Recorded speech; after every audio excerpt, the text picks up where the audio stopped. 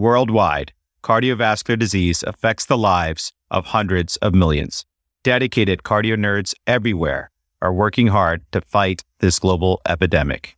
These are their stories. My dear cardio nerds, this is Amit Goyal. Join us on a new adventure as we journey through the maze of clinical practice guidelines. In this series, Decipher the Guidelines, we will take a deep dive into the 2021 ESC Cardiovascular Prevention Guidelines, focusing on similarities and differences from the American guidelines. This is a multidisciplinary collaboration between the cardio nerds, the ACC Prevention of Cardiovascular Disease section, the National Lipid Association, and the Preventive Cardiovascular Nurse Association, developed with the mentorship from Dr. Eugene Yang. And remember, Cardio Nerds is a fellow-founded independent educational platform. The views expressed here do not necessarily reflect the opinions or policies of our employers. Do be a nerd and spread the word on social media and help others find us by rating and reviewing the show on your favorite podcast platform. And with that, it's time to get nerdy. The following question refers to Section 3.4 of the 2021 ESC Cardiovascular Prevention Guidelines. The question is asked by student Adriana Mares, answered first by early career preventative cardiologist Dr. Deepika Gopal, and then by expert faculty Dr. Michael Wesley Milks. Dr. Milks is a staff cardiologist and assistant professor of clinical medicine at the Ohio State University Wexner Medical Center, where he serves as the director of cardiac rehabilitation and an associate program director of the Cardiovascular Fellowship. He specializes in preventative cardiology and is a member of the American College of Cardiology's Cardiovascular Disease Prevention Leadership Council. Dr. Milks, thank you so much for joining us. Thanks so much for the invitation. It's really my pleasure to be here, especially as a Cardio Nerds listener myself. Once again, thank you so much for joining us today, Dr. Milks, so we can benefit from your expertise and wisdom. Our question is as follows. Mr. Daniel Collins is a 58-year-old white man with hypertension, chronic kidney disease, CKD, and obesity who presents to your clinic for a routine physical examination. Vitals are as follows. Blood pressure of 143/79 millimeters of mercury, heart rate of 89 beats per minute, oxygen saturation of 99% on room air, weight of 106 kilograms, BMI of 34.5 kilograms per meter squared. His recent laboratory testing revealed creatinine of 1.24 milligrams per deciliter, total cholesterol of 230 milligrams per deciliter, HDL of 39 milligrams per deciliter, LDL of 112 milligrams per deciliter, and triglycerides of 262 milligrams per deciliter. His current medications include lisinopril and rosuvastatin. We recommend increasing the dose of lisinopril to treat uncontrolled hypertension. What additional steps are indicated at this visit? The answer choices are A. Order urine albumin to creatinine ratio. B. Ask the patient how often they have been bothered by trouble falling or staying asleep or sleeping too much. C. Perform depression screening. Or D. All of the above. Dr. Gopal, what would be your next step in treating Mr. Collins? Thank you, Adriana, for this question. I think it's a really great question and it touches on a lot of important topics. The correct answer, I think, here is D, all of the above.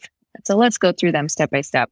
The ESC guidelines give a class 1 level of evidence C indication that all chronic kidney disease patients with or without diabetes should undergo appropriate screening for atherosclerotic cardiovascular disease, or ASCVD, and kidney disease progression. So this includes monitoring for changes in albuminuria, which estimates kidney disease progression. Cardiovascular disease is a leading cause of morbidity and mortality among patients with CKD. And even after adjusting for risk factors like diabetes and hypertension, there is actually a linear increase in cardiovascular mortality with a decreasing GFR below 60 to 75.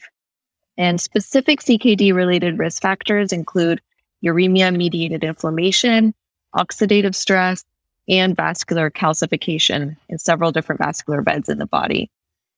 And in patients with atherosclerotic disease, obesity, and hypertension, the European guidelines give a class 1 indication to regularly screen for non-restorative sleep by asking the question, how often have you been bothered by trouble falling or staying asleep or sleeping too much? And if there are significant sleep problems that you've identified and tried to treat with appropriate sleep hygiene interventions and have not responded within 4 weeks of that, referral to a sleep specialist is recommended in that case. However, in the case of sleep apnea, despite the strong association between obstructive sleep apnea with cardiovascular disease, which includes the hypertension, stroke, heart failure, coronary artery disease, and atrial fibrillation, the treatment of sleep apnea with the CPAP has really failed to improve hard cardiovascular disease outcomes in patients with established disease. And it's shown that interventions that focus on risk factor modification, like reduction of obesity, reducing alcohol intake, stress reduction techniques, and improvement in sleep hygiene are actually probably more important.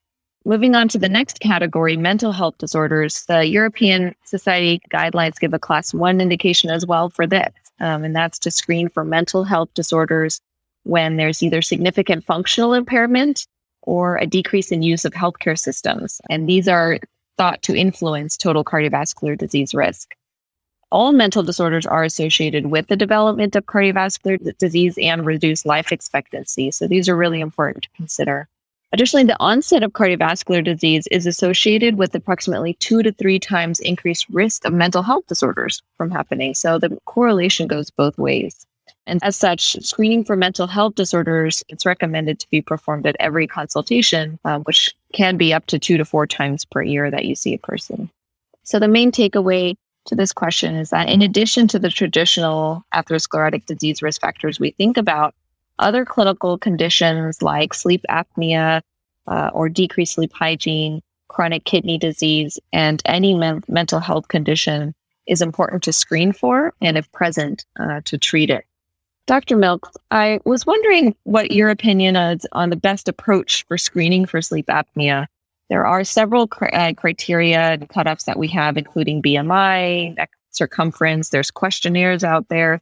How do you suggest going about this in like a regular clinical visit?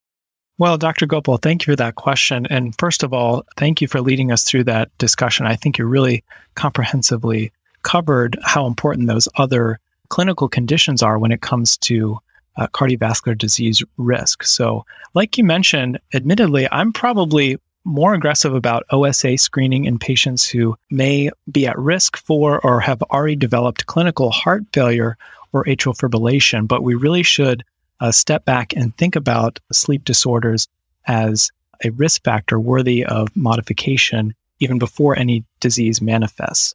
So considering OSA and other causes of short sleep duration or other forms of poor sleep quality in primary prevention is something we should probably do more of, and the ESC guidelines make this topic, again, very explicit. And so you point out that the guideline would suggest that we ask that question about being bothered by trouble falling asleep or staying asleep or hypersomnia.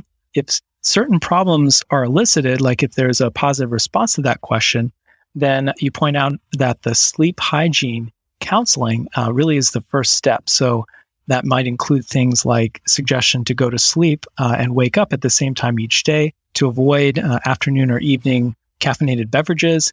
Some of us who are, take call or workaholics might be guilty of too much afternoon or evening caffeine, but also minimizing alcohol intake can be important for sleep quality as well.